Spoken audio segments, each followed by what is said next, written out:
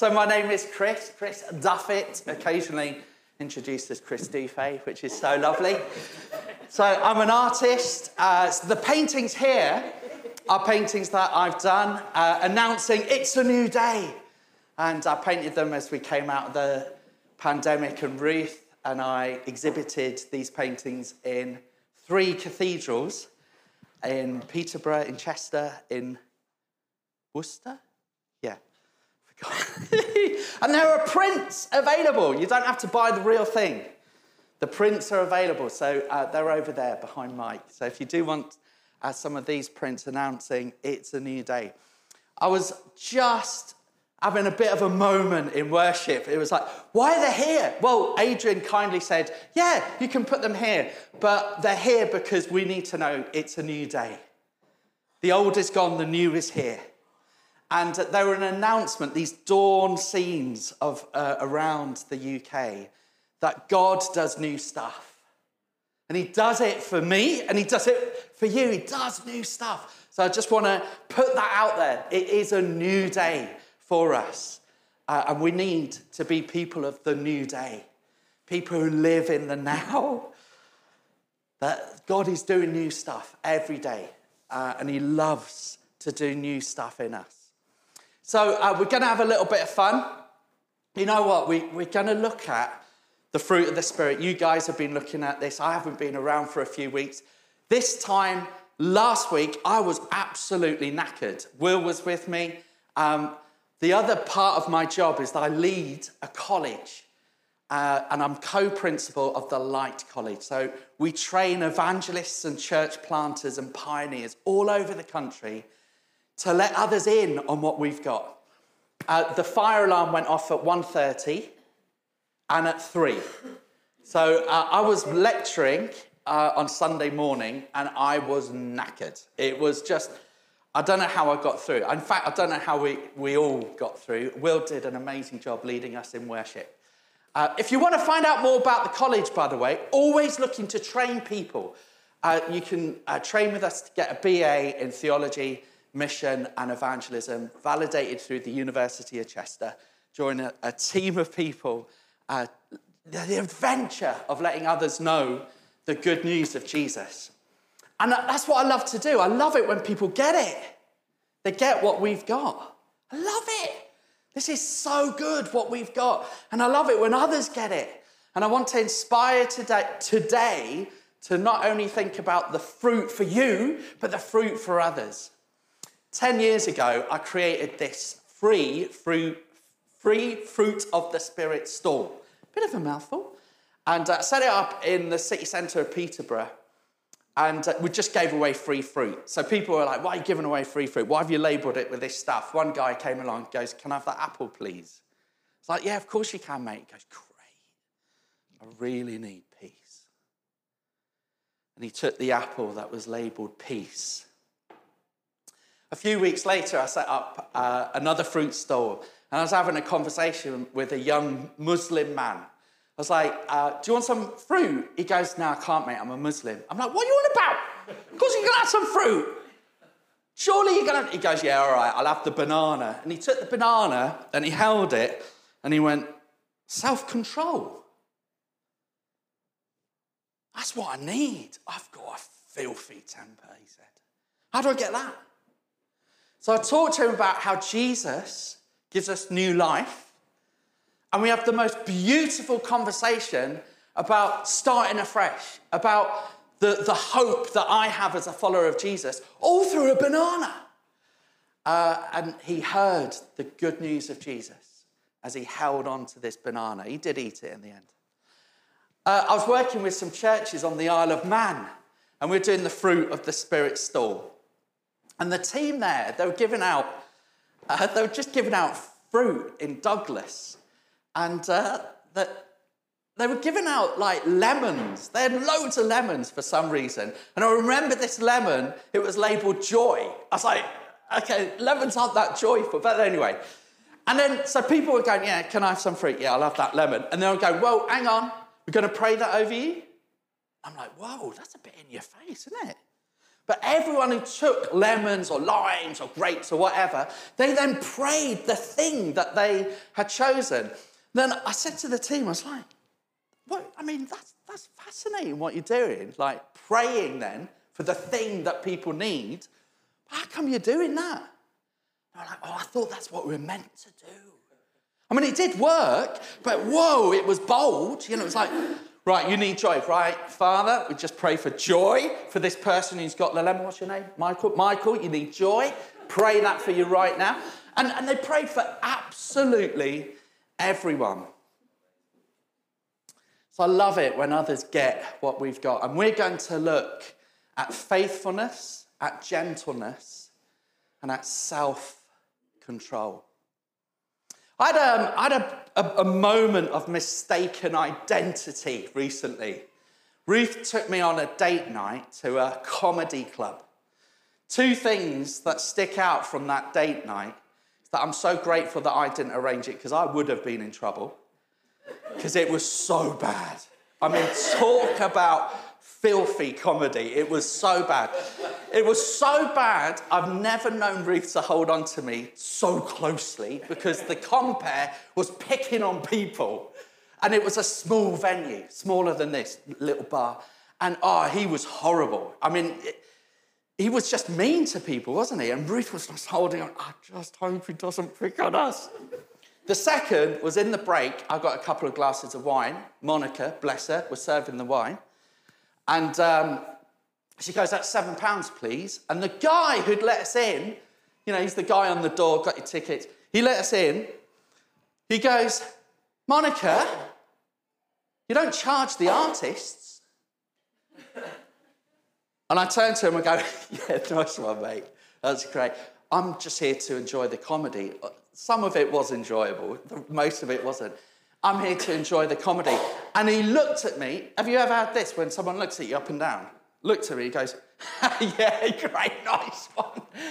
I'm like, mate, I'm not one of the acts. He goes, you're not? I go, no, I'm just here I'm here to enjoy the comedy. And he honestly believed I was one of the acts. Eventually, he realised I wasn't. So thankfully, I just want to put it out there, thankfully, Ruth was like, yeah, what if, what would you do if you had your 10 minutes on... And I was trying to rack through some of the old Tim Vine jokes that I know. It's like, could I get away with it? But it was mistaken identity that I was one of the comedians. Perhaps I look like a comedian. I don't know. But today, when we look at the fruit of the Spirit, we look at our true identity, not a mistaken one. Who we are because of the fruit of the Spirit.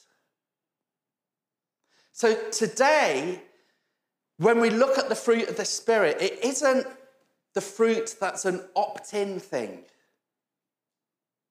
This is fruit that's a character thing. The characteristics of the fruit of the Spirit are ours to inhabit. Not just pick and mix when we feel like it.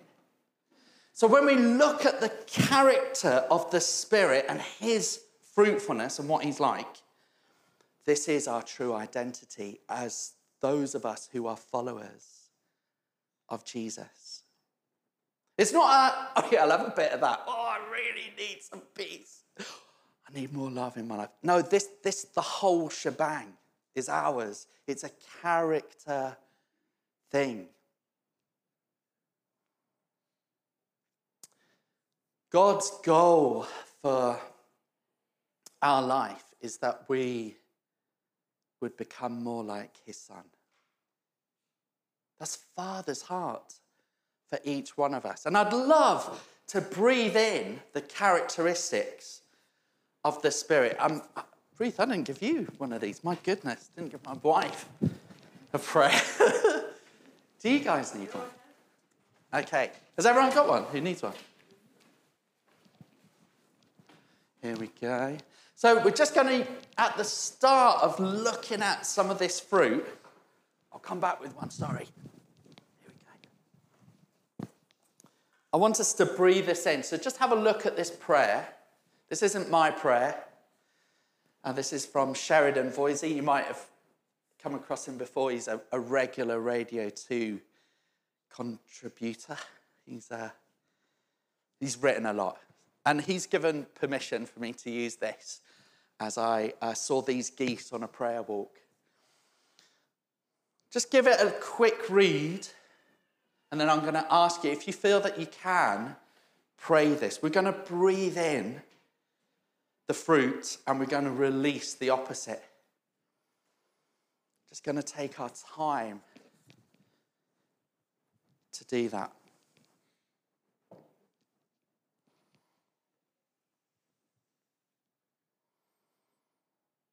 And then we're going to read it together and hopefully at the same time be able to breathe in and breathe out. So has everyone had a look at that? So this is Father's heart for us, that our characters would be like this. So Lord God, fill us with your Holy Spirit. And let's say together, I receive your love and release my insecurity. And let's breathe in. I receive your joy and release my unhappiness. I receive your peace and release my anxiety. I receive your patience and release my impulsiveness. I receive your kindness and release my indifference. I receive your goodness and release my ungodliness. I receive your faithfulness and release my disloyalty. I receive your gentleness and release my severity. I receive your self-control and release my self-indulgence. Amen. Amen. This, what we've just prayed, is Father's heart for you. If you had to describe Jesus, what he's like, just in 3 words, what would that be? Just take a moment to think. Just 3 words. Out of all that he is, what he's like, what would you describe him as? Just take a moment.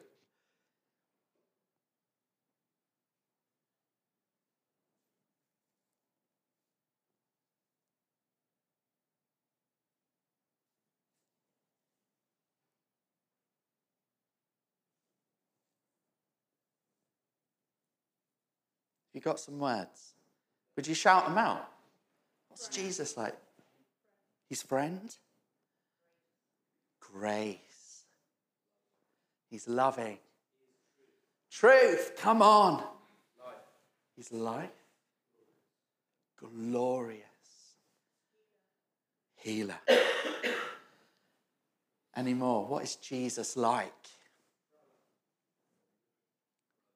Brother. Omnipotent. Father? Great. So get your heads around this just for a moment. The most grace-filled, loving, friendly, omnipotent, the most healing man who has ever lived and will ever live lives in you. He lives in you. And the key for us being people of fruitfulness of the Spirit is acknowledging and in faith seeing Christ in us. Paul describes it like this. There's been a mystery, right, for years. And now that mystery is being revealed, that Christ dwells in you, the hope of glory, not the hope of when you pop your clogs one day you're going to go into heaven. This is the hope of the glory of becoming more and more and more like Jesus. And we need to have faith to receive the love and the grace and that characteristic of Christ in us. That's the key. This isn't a strive all you can moment of being people who are fruitful. This is acknowledging the life of Jesus in us so that we can be fruitful. So we need faith to believe this. Which brings us on to faithfulness. Now, if you're single, you might be thinking, hey, this is great. I can opt out of this because this is about marriage, right? This is about faithfulness in marriage. And when we look at faithfulness, we can just think that it may just be for those who are married in the room. That's good. And faithfulness in marriage is good. But faithfulness that Paul writes here is about steadfastness, about constancy, about allegiance. Biblical faithfulness requires belief in what the Bible says about God, his existence, his works, and his character. Well, faithfulness is a fruit of the Spirit. The result of the Spirit working in us is that we become faithful. So it's that beautiful circle of celebrating what God has done for us. We become even more faithful to God.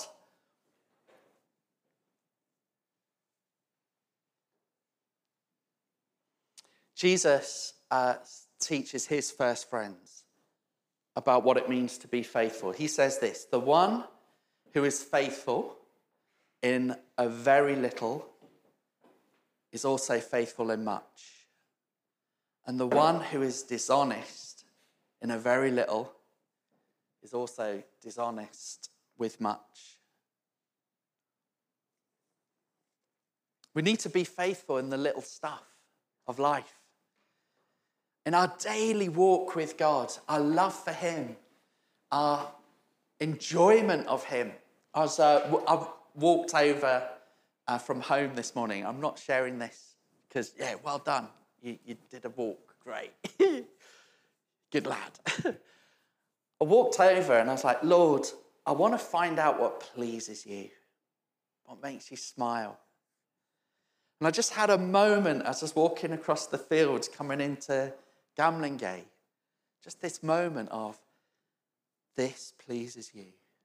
My heart desiring more of you, desiring to know you more, to grow in faithfulness with you. That pleases you. And just in a moment I stopped. There was no one around. I just stopped and I had this beautiful moment of, I'm pleasing God. Pleasing him. Growing in faithfulness with him. Just a little thing. Just a little step of growing in faithfulness. We can read what characterizes a faithful person when we look at Hebrews 11. Hebrews 11 starts like this. He says, now faith is being sure of what we hope for, being convinced of what we do not see. And then it lists heroes of the faith. It goes through people who have shown great faithfulness to God. And we're reminded by Scripture that without faith, we can't please God. To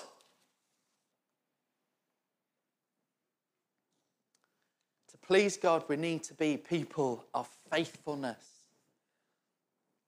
I've harped on about this book. It's our college book of the year, The Church of Tomorrow. Who's read it? Anyone read it? So beautiful. I've got loads of copies at home. This isn't a book sale, but can I just encourage you to read it? The Church of Tomorrow. And John McGinkley's going to be our speaker at our festival in June at Mill Farm. Beautiful man. And some of the stories in here just blow me away. I've read this story a few times, and I can't remember if I've read it here. So if I have, forgive me, just enjoy it for a moment. But this story just reminds me of the faithfulness of those who have gone before us. And it's the story of the one-way missionaries. A couple of centuries ago, a band of brave souls became known as the one-way missionaries. They purchased one-way tickets to the mission field. Instead of suitcases, they packed their belongings into coffins. As they sailed out of port, they waved goodbye to everyone they loved, knowing they would never return home. A.W. Milne was one of those missionaries. He set sail for the New Hebrides in the South Pacific, knowing full well that the local inhabitants had martyred every missionary before him. His coffin was packed. He was warned on the boat not to go there because he was likely to die. And his reply was, "I died a long while ago." For 35 years, he lived among the tribes and loved them. When he did die, tribe members buried him in the middle of their village and inscribed this epitaph on his tombstone: "When he came, there was no light. When he left, there was no darkness."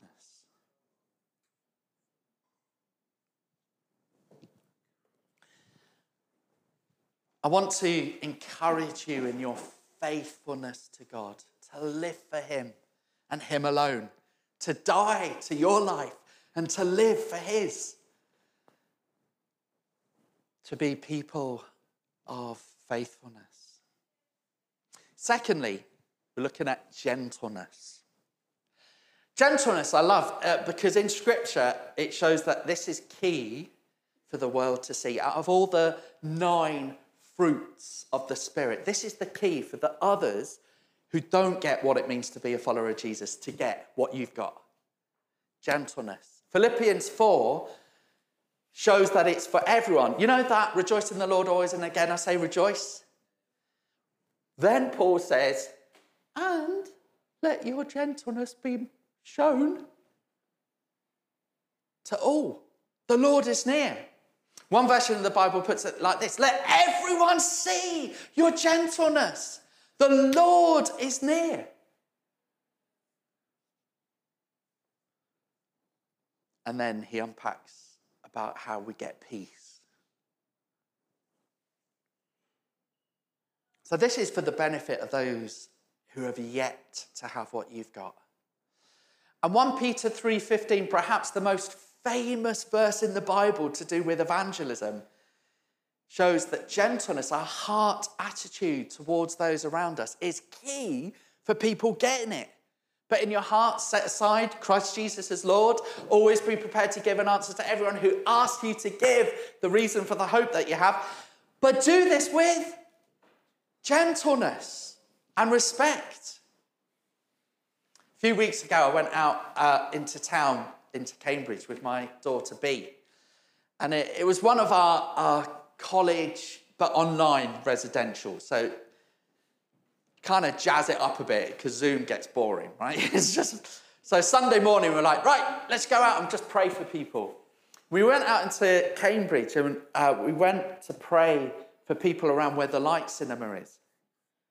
And I learned something. If I want to pray, the key for me to pray for people is to go up to the people that I don't want to go up to.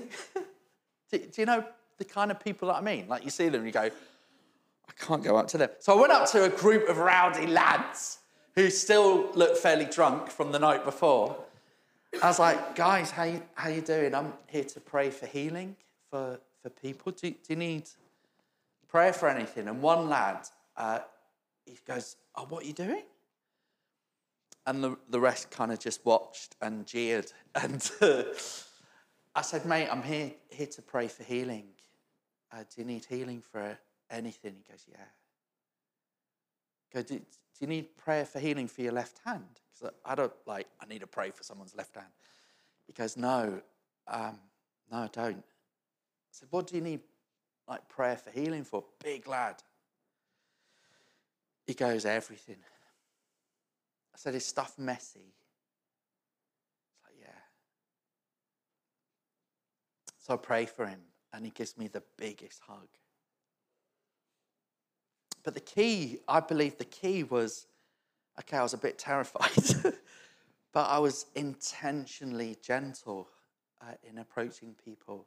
The Deliveroo guys outside Tesco's, just gently asking if I can pray for healing. Samson, the security guard, gently offering to pray for him. We ended up praying for him.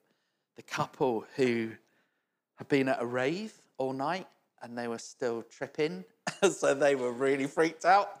A guy going up to them offering to pray for healing, particularly because I kept pressing in with praying for someone's left hand. And the guy had cut his left hand at the rave. And he was so freaked out. He was like, "How did you know that? How did you know?" And he thought that his girlfriend had told me. And they were still a little bit trippy. But I prayed for them for healing. The key, I was just reflecting on, how did I get to pray for so many people? Okay, I had my daughter to help me, and she's great at connecting with people and praying for people. But it was gentleness, just gently going up to people. Not, "You need prayer, you need healing." It's gently going up to people. I used to take our son Seth to watch the planes in Manchester when we lived in the northwest, and we'd love it. In fact, I'd love it a little bit more than him. I'm a bit of a plane spotter, but on one occasion we'd seen this jumbo jet land, and we were just really happy, and so it was time to go home. Seth's massive now. He towers over me. He's 22, but he was just holding onto my hand. I just remember it because as we get into the car, this guy on his bike, he puts on his brakes, and it's and I'm like, "Whoa." And he's like, "No way, you've got the same jacket as I've got." And I thought, great, I've just done an anorak thing, and I'm talking to an anorak about anoraks. And it was just a moment of what am I doing? And Seth was pulling my hand. He's like, "Come on, Dad, come on, Dad." And this guy just wanted to talk about my rain jacket. And he'd bought his because he'd done this massive cycle ride. And he told me that he'd cycled around Iceland for 6 weeks. And I said to him, "But didn't you get dizzy? Because it's only a small supermarket." And he didn't find it funny either. It's But he's telling me all about all this, he's telling me all about this cycle ride, and I'm listening. Seth's pulling my hand, and I'm like that. I'm like, "Yeah." And he's telling me all about this. And then that, he just changes tact, and he goes, "You're gentle, how come?" Out the blue, "You're gentle, how come?" Just remember that moment, in the midst of wheels and chains and cycling through rivers. "You're gentle, how come?" It's "Mate, I haven't always been gentle. I became a Christian when I was 17 years old, and to be honest, I was selfish and I wasn't gentle." He goes, "But how come now?" It's "Well, I believe Jesus died for me on the cross. He gave his life for me. He gave me a new life." And he listened a little bit more. And I'll always remember his words reflecting on what I was saying. He said, that's good news. Our gentleness is good news to an angry, anxious, stressed out world. The character of Jesus in you, his gentleness that you've got, is good news to your work colleagues. It's good news to your neighbours. Let your gentleness be seen by everyone. Lastly, self-control. control. How do you feel about looking at this bit of fruit that we've got? We've got it. Self-control. You might be sitting there going, oh, I wish. If only they could see the 18 Jaffa cakes I tucked into the other day. You know, the whole packet. If only they could see. Self-control. I guarantee this is the fruit that we desperately need. I need it. We need it. It's the ability to control our own thoughts and words and actions. Have you got that ability? I kind of have. Sometimes.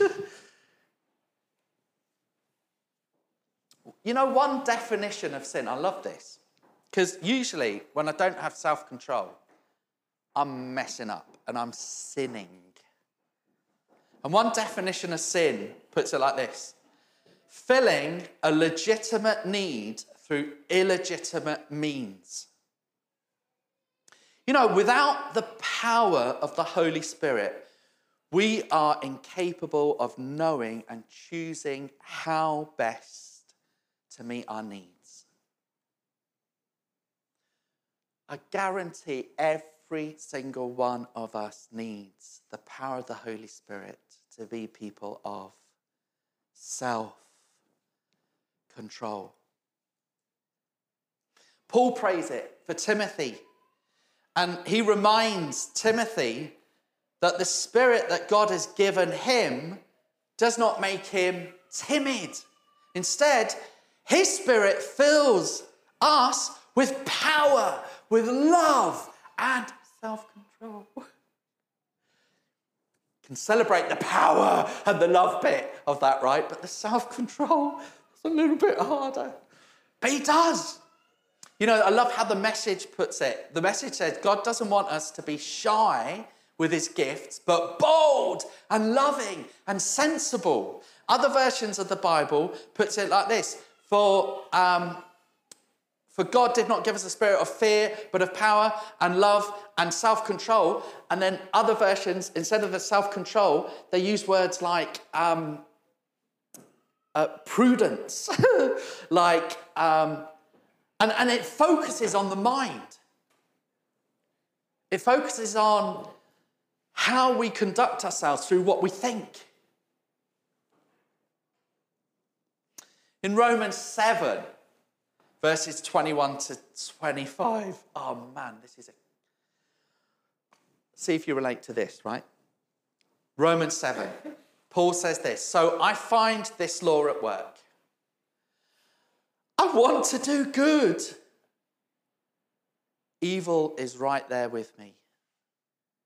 For in my inner being, I delight in God's law, but I see another law at work in me, waging war against the law of my mind and making me a prisoner of the law of sin at work within me. And Paul says, what a wretched man I am.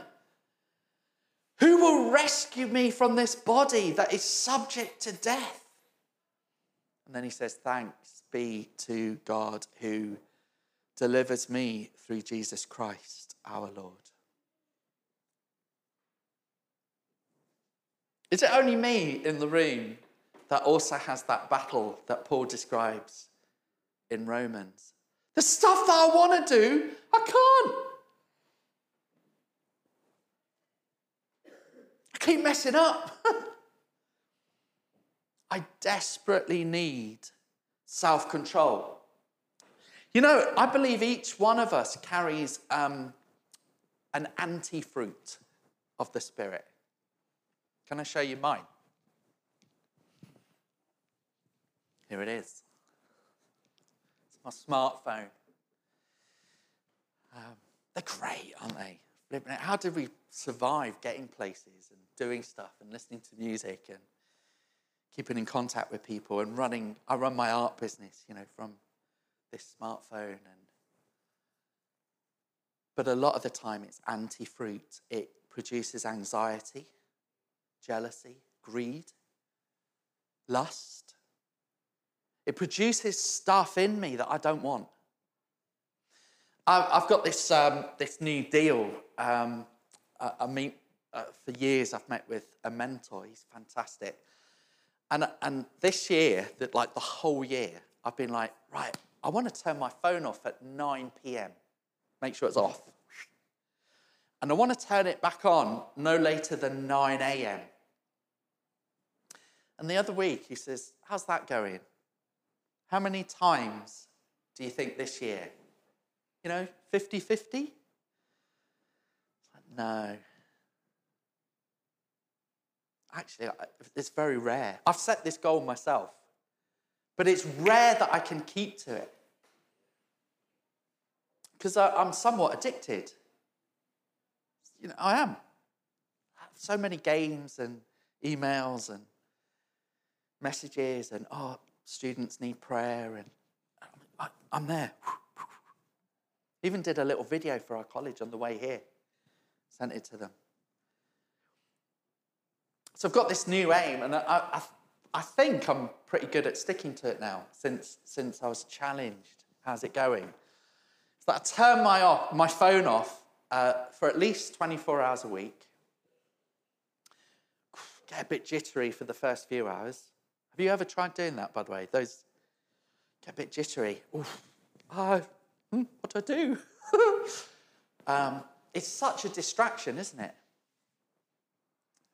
For those of you that don't have that as a distraction, bless you. You're amazing. It's great. But for most of us, our phones are an utter distraction to the presence of God for us. So 24 hours a week, 2 weeks a year at least, I turn my phone off. And then 9 at night, it's off till 9 in the morning. And it's inconvenient, and what if people need to contact, all that kind of stuff. You can justify why it needs to be on.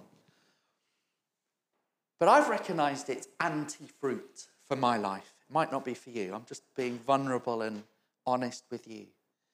That it produces in me the opposite of what God wants in my life.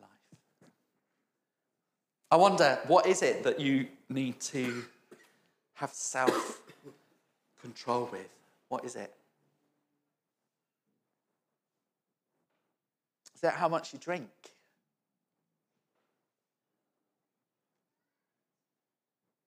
Do you need to have self-control with how much you work? I love work. But do I need to stop and rest and be a man of character and fruitfulness?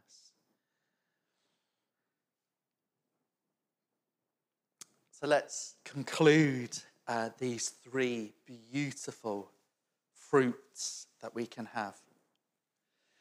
Ephesians 5, verse 1, Paul writes this: "Therefore be imitators of God as beloved children and live in love as Christ loved us and gave himself up for us, a fragrant offering and sacrifice to God." If we're going to be imitators of God,